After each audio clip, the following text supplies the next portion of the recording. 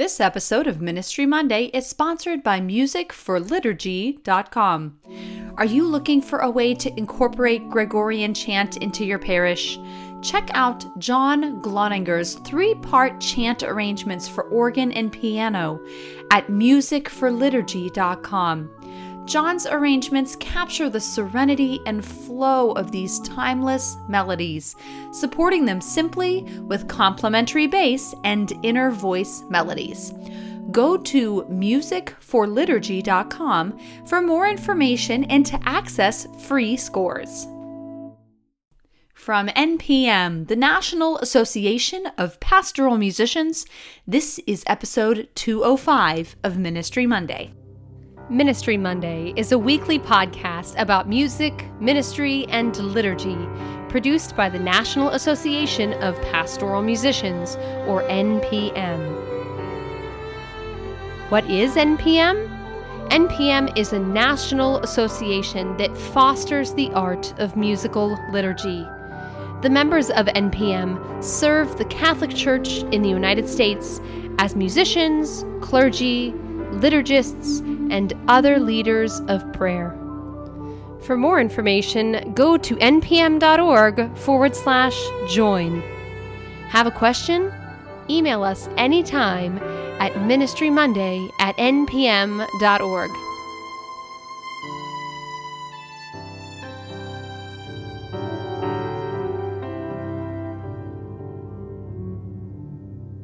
Hello, and welcome to Ministry Monday. I am your host, Amanda Bruce. If you haven't done so yet, please subscribe to Ministry Monday wherever you listen to podcasts each week. And hey, thanks for joining us today. Today, Ministry Monday replays part 2 of its focus on making the most out of the public domain. With music buying budgets being squeezed tighter than ever, making the public domain work for you can be a huge asset as you spend the summer planning for fall repertoire. Please enjoy part 2 of navigating the public domain, after which we will be taking a 3-week break from Ministry Monday episodes as we at NPM will be celebrating our in-person and virtual conventions, followed by a week of rest. We look forward to bringing you new podcast episodes in the middle of July. So this week is part 2 of a 2-part series on the public domain. If you missed last week's episode, you can listen in anytime, wherever you get your podcasts, or, of course, on Ministry Monday's website, ministrymonday.org. This week focuses on how to best use the public domain as an organist or a keyboardist, both in manuals-only pieces, full pedal works, and even arrangements best used for weddings. When I started to think about this public domain series, I thought first of my dependency on the free online tool when I was a student in my undergraduate degree.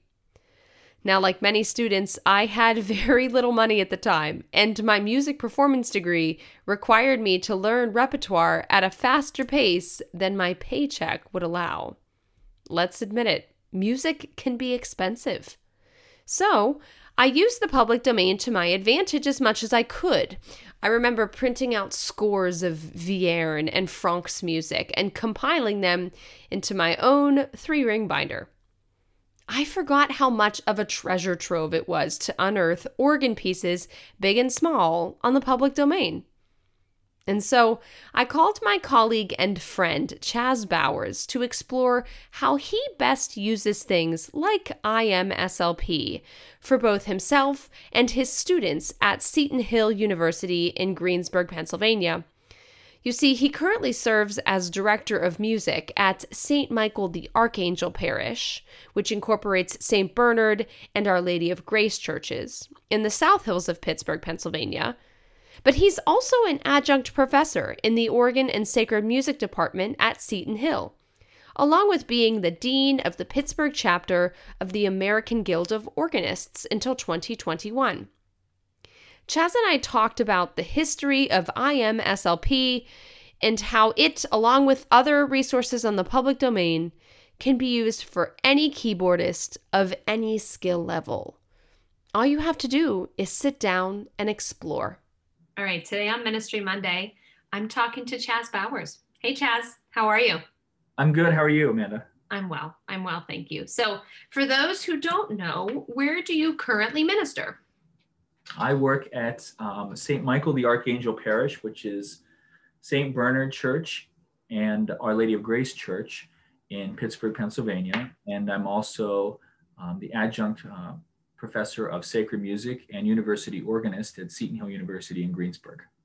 Nice, nice. And so I asked to chat with you today because I want to talk about the public domain, how you use it, how we can use it as keyboardists and organists. But before we do, I know that you have had quite a few things going on in your church and your parish in general. So in light of COVID, how are things going these days? You know, I'm optimistic, and I feel that there's still, a light at the end of the tunnel as far as COVID goes. And, we're really kind of still locked down here, for Mass. The priest and the cantor and all the other ministers and servers on the altar wear masks. But we are allowed to have small scholas and things like that, so long as we follow pretty strict guidelines. We have to be socially distant. They have to be masked. We have to limit the number based on the space. The other thing that was going on too, that you and I talked about, but I hadn't heard how it went, was your priest, your pastor, he got a little bit of a promotion. So what happened to Father Bonner, who's now, Bishop Bonner? Oh, we're so excited for him. It was such a delight to work for him for the last 6 years here at St. Bernard and the last 2 years at Our Lady of Grace as we put the two parishes together. But he's recently, as you say, he's been named Bishop of Youngstown. And so he was ordained last Tuesday. And I got the chance to go out and be at the Mass, but also I had the opportunity to write the responsorial psalm that they used at the Mass. So that was kind of a delight. And they also used the Gloria that I had written when he was here at St. Bernard and for the Mass. Did you play for that, or did you just participate as a congregant? I got to play the two things that I composed. Okay, good. Kind of good. That's neat. That's really cool. As we kind of transition into the topic today, I asked to talk to you about the public domain. So public domain, this is the second week on Ministry Monday that we're talking about it. But today we're going to talk a little bit from an organist perspective. You and I are both organists by training and of course by career as well. So IMSLP is going to be the majority of what we talk about today. So IMSLP, public domain website, what do you use it for?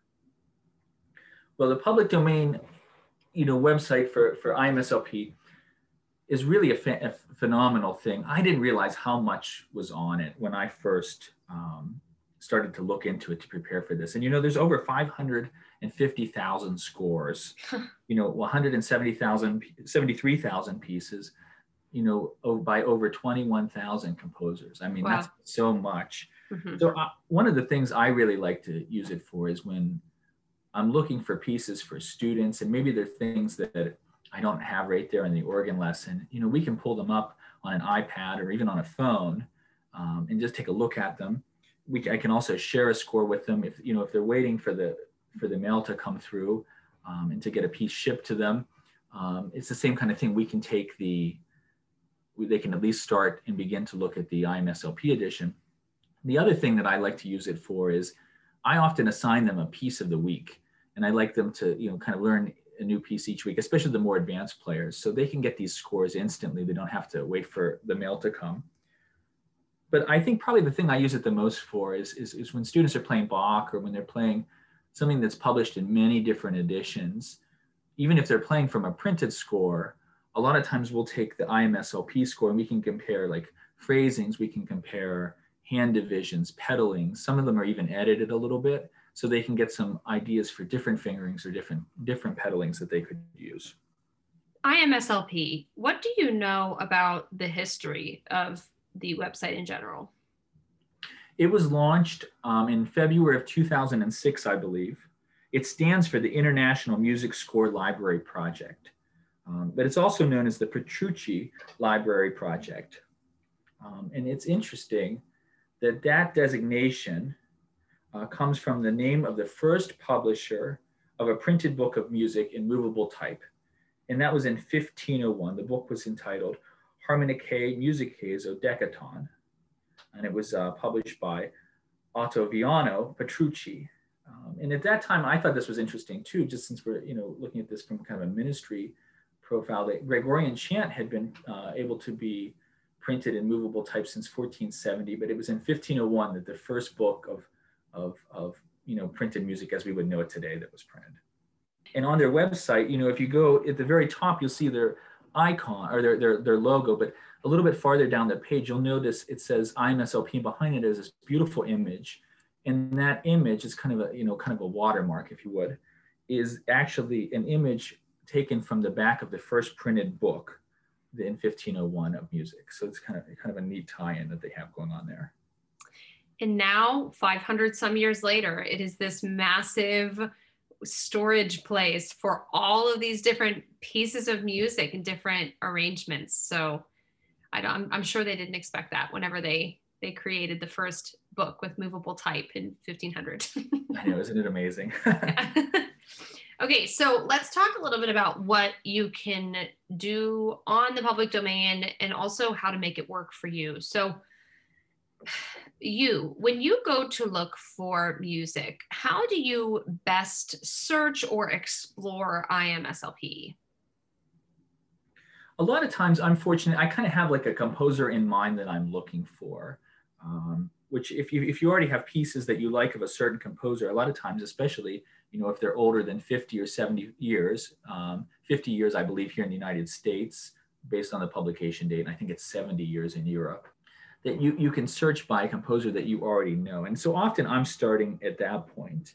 But sometimes it's kind of fun just to go and search for things you've never seen before. And sometimes those are the best pieces, the piece that you play that no one else plays. So a lot of times I search by, composer or arranger. You can also try to search by, instrument. Like if you just wanted to go on and search just for organ, you can type in organ, and you can search for organ plus different instruments. So if you're looking for like organ plus brass, you can find some pieces on there. Even organ plus, let's say, brass quintet, quartet, or you can find pieces for two organs. They even had pieces for organ four hands, organ plus harpsichord, organ plus piano. I think there was even the organ designation, organ left hand was one category. I didn't get too far into that one though. You'd be able to turn the page very easily if it was organ left hand. So in terms of searching, it probably is good or bad to try and search by season. Because I know, and the reason that I mentioned that to you is because on part 1 of this series, we talked about actually how on CPDL you can search by season. So what about IMSLP? I couldn't find a way to do that. I did look for a while to do it, but it didn't work for me. But one of the things that I often do is I might search for a specific hymn tune.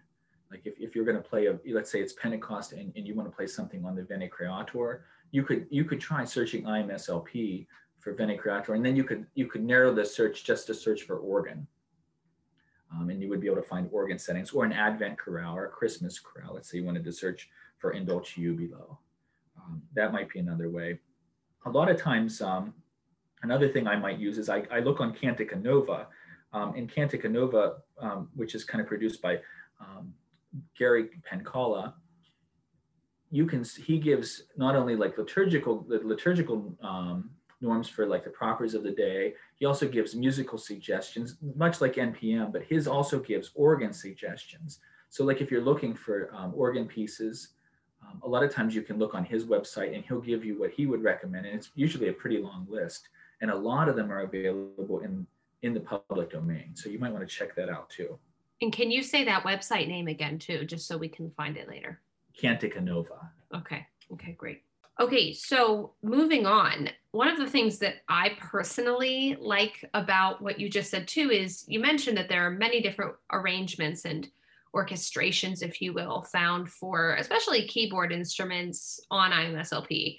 Have you found any specific resources for manuals only? If you have someone who's listening who maybe wants to play the organ or but isn't playing much pedal lately. That was a little bit trickier. I was surprised. I expected with all of the different ways that you can search that you couldn't search when you could search for just organ left hand. Right. I couldn't, but I couldn't find a way to search for manuals alone. But, the organ is kind of interesting because early organ music was really limited in most countries, except for kind of North Germany, as far as pedal boards go. They were often shorter pedal boards and they had a smaller pedal compass, meaning less notes. So they're either less involved or sometimes almost non-existent. So if you look at early music, a lot of times, you can find things that you can either omit the pedal part or have very simple pedal parts. I'm thinking about, even Bach had dozens of pieces that were really manuals only, and the same with Buxtehude, Pachelbel, Bruns, so many of those German composers as well had so many. And when we think about the French classic, what was really the French Baroque period, Couperin had the Mass for the Convents, which was a little bit simpler, no pedal part, and the Mass for the parishes, which had a pedal part, but I believe it's also very, very simple. And, even Clérambault, many of his organ works, no pedal part. If you go a little bit later too, you might want to look up César Franck's Le Organiste, which you could play on the organ or even on the harmonium, as well as Edward Elgar's 11 Vesper Voluntaries. There's so many. Oxford, if you're kind of, if that's none of that's really familiar to you, Oxford publishes two wonderful books. They're not available on MSLP, I'm sorry, but worth mentioning, of all music for manuals only, and it kind of from all different times. And you and I mentioned before we started recording, you and I love those Oxford books. Like I keep them in my car because I think there's a set for manuals only and manual and pedal, and they go by level. And so I have like level 1 and 2 with me at all times, because if I need something quick prelude, quick postlude, maybe I need a little interlude at communion, they're so handy. Yeah, they're great for someone who plays piano, who's come to the organ for the first time, who kind of wants to get used to it without having to worry about their feet. And I think that they're also even more advanced organists who have to play for daily masses or things throughout the week. They're perfect for those preludes and postludes that you can kind of pull out pretty quick. Right, exactly. Yeah. Okay, so let's talk about something else that we, in a pre-COVID world, maybe see more than now, but I think it's good and it bears repeating. Let's talk about weddings. So do you see IMSLP as a good resource for weddings? And if so, why? I think it actually is. First of all, we've all played the Canon in D. I think so. Yeah. Yeah. I remember my undergraduate teacher actually did a workshop called Can the Canon. And it was, I think, 15 or 20 other processionals you might think about using for weddings, and so, but anyway, I think it is. First of all, you can search out some things that, if let's say if you want to search for Jeremiah Clarke, because you like the trumpet tune, you can find other ones that are very similar. Many times these people wrote things that kind of mirrored each other. I just found for Christmas a wonderful March in C by Henry Purcell that we orchestrated for one trumpet and strings, and so you can always find some neat new things that you never really knew about, even by composers that you do know about. And I think also what else is nice about it, you can get recordings from there. So if you were looking for, to send your bride a recording of the trumpet tune or Jesu, Joy of Man's Design, you could go on there and you could use these recordings to send to them. The recordings are also, public domain here. That's right. And a lot of them are very high quality. Yeah, everything on IMSLP, it just keeps getting better and better and better because it's constantly revised and reworked. Mm-hmm. My last main question is, I know that as someone who's used the public domain, especially when we were in school and we had like no money and we wanted to learn new pieces, I was using IMSLP a lot. I was using the public domain a lot. And I found that I had like a couple of pieces that I just, for some reason, I always played the public domain version for. They just were like my standard, my go-to versions, editions. So do you have any pieces like that too? Well, it's so funny you mentioned that because I think a lot of times the edition you learn a piece from is the addition you always think about. And even if you're Yes. teaching that piece to someone else, a lot of times, it's kind of hard to teach from it. And even the way the pages are laid out, you find yourself a little bit confused, and so you always like to use that addition. And sometimes I find that even if it's not a good addition, I still feel the same way about it.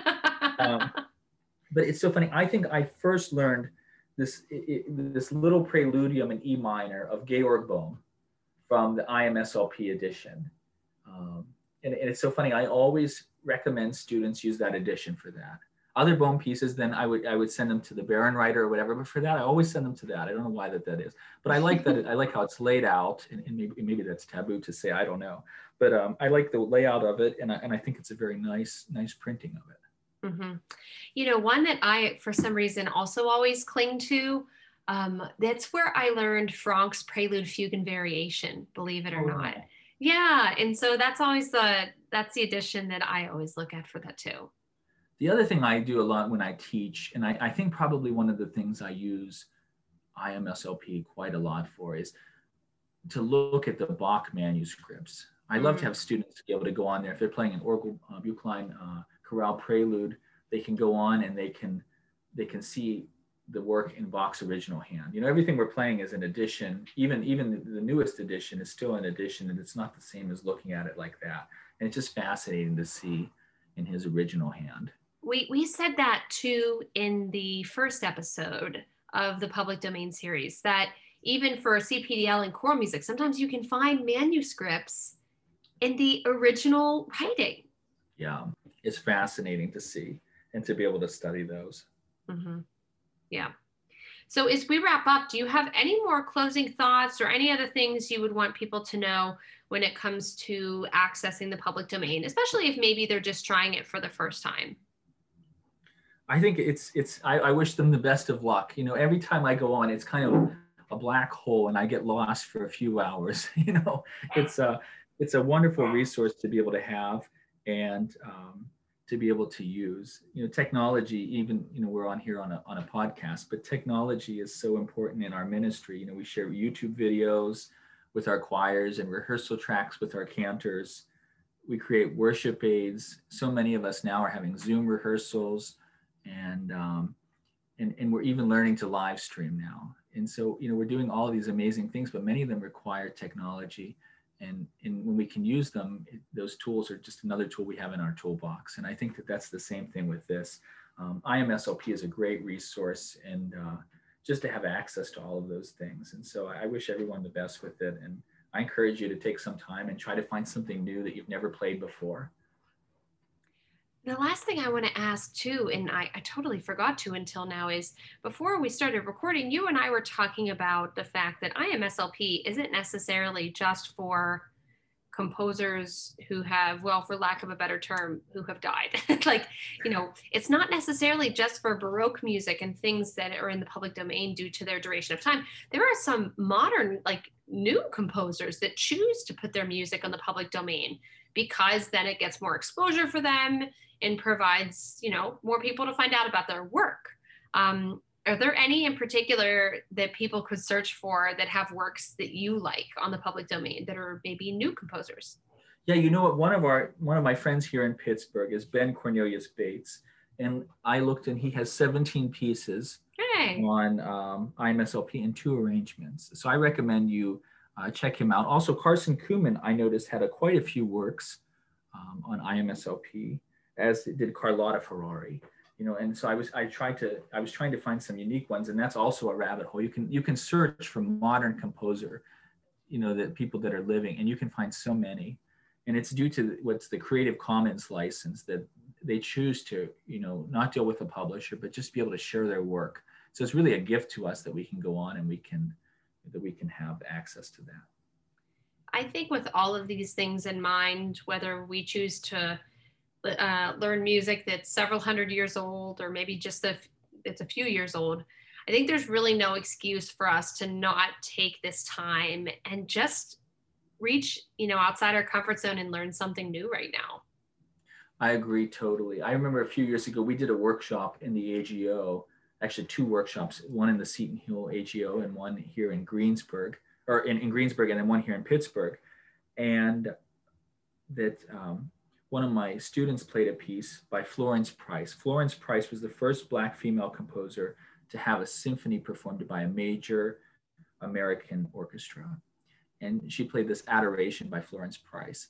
And now I've heard that piece probably 25 or 30 times. It's made its rounds all through Greensburg and all through Pittsburgh and beyond. I hear it everywhere now, but we first heard it played actually by Charles Callahan, and then and we found it on IMSLP, and then now everyone's playing it. Now I want to go learn it. Go ahead.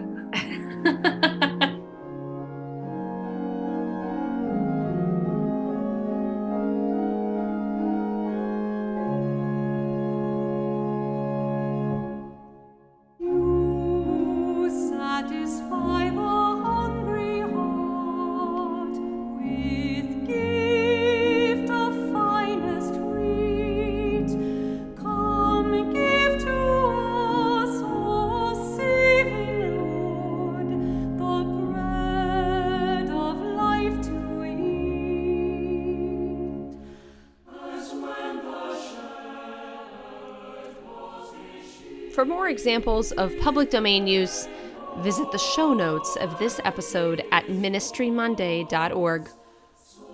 The recording of Gift of Finest Wheat was produced by GIA Publications, and our theme music was produced by Aaron Schaus.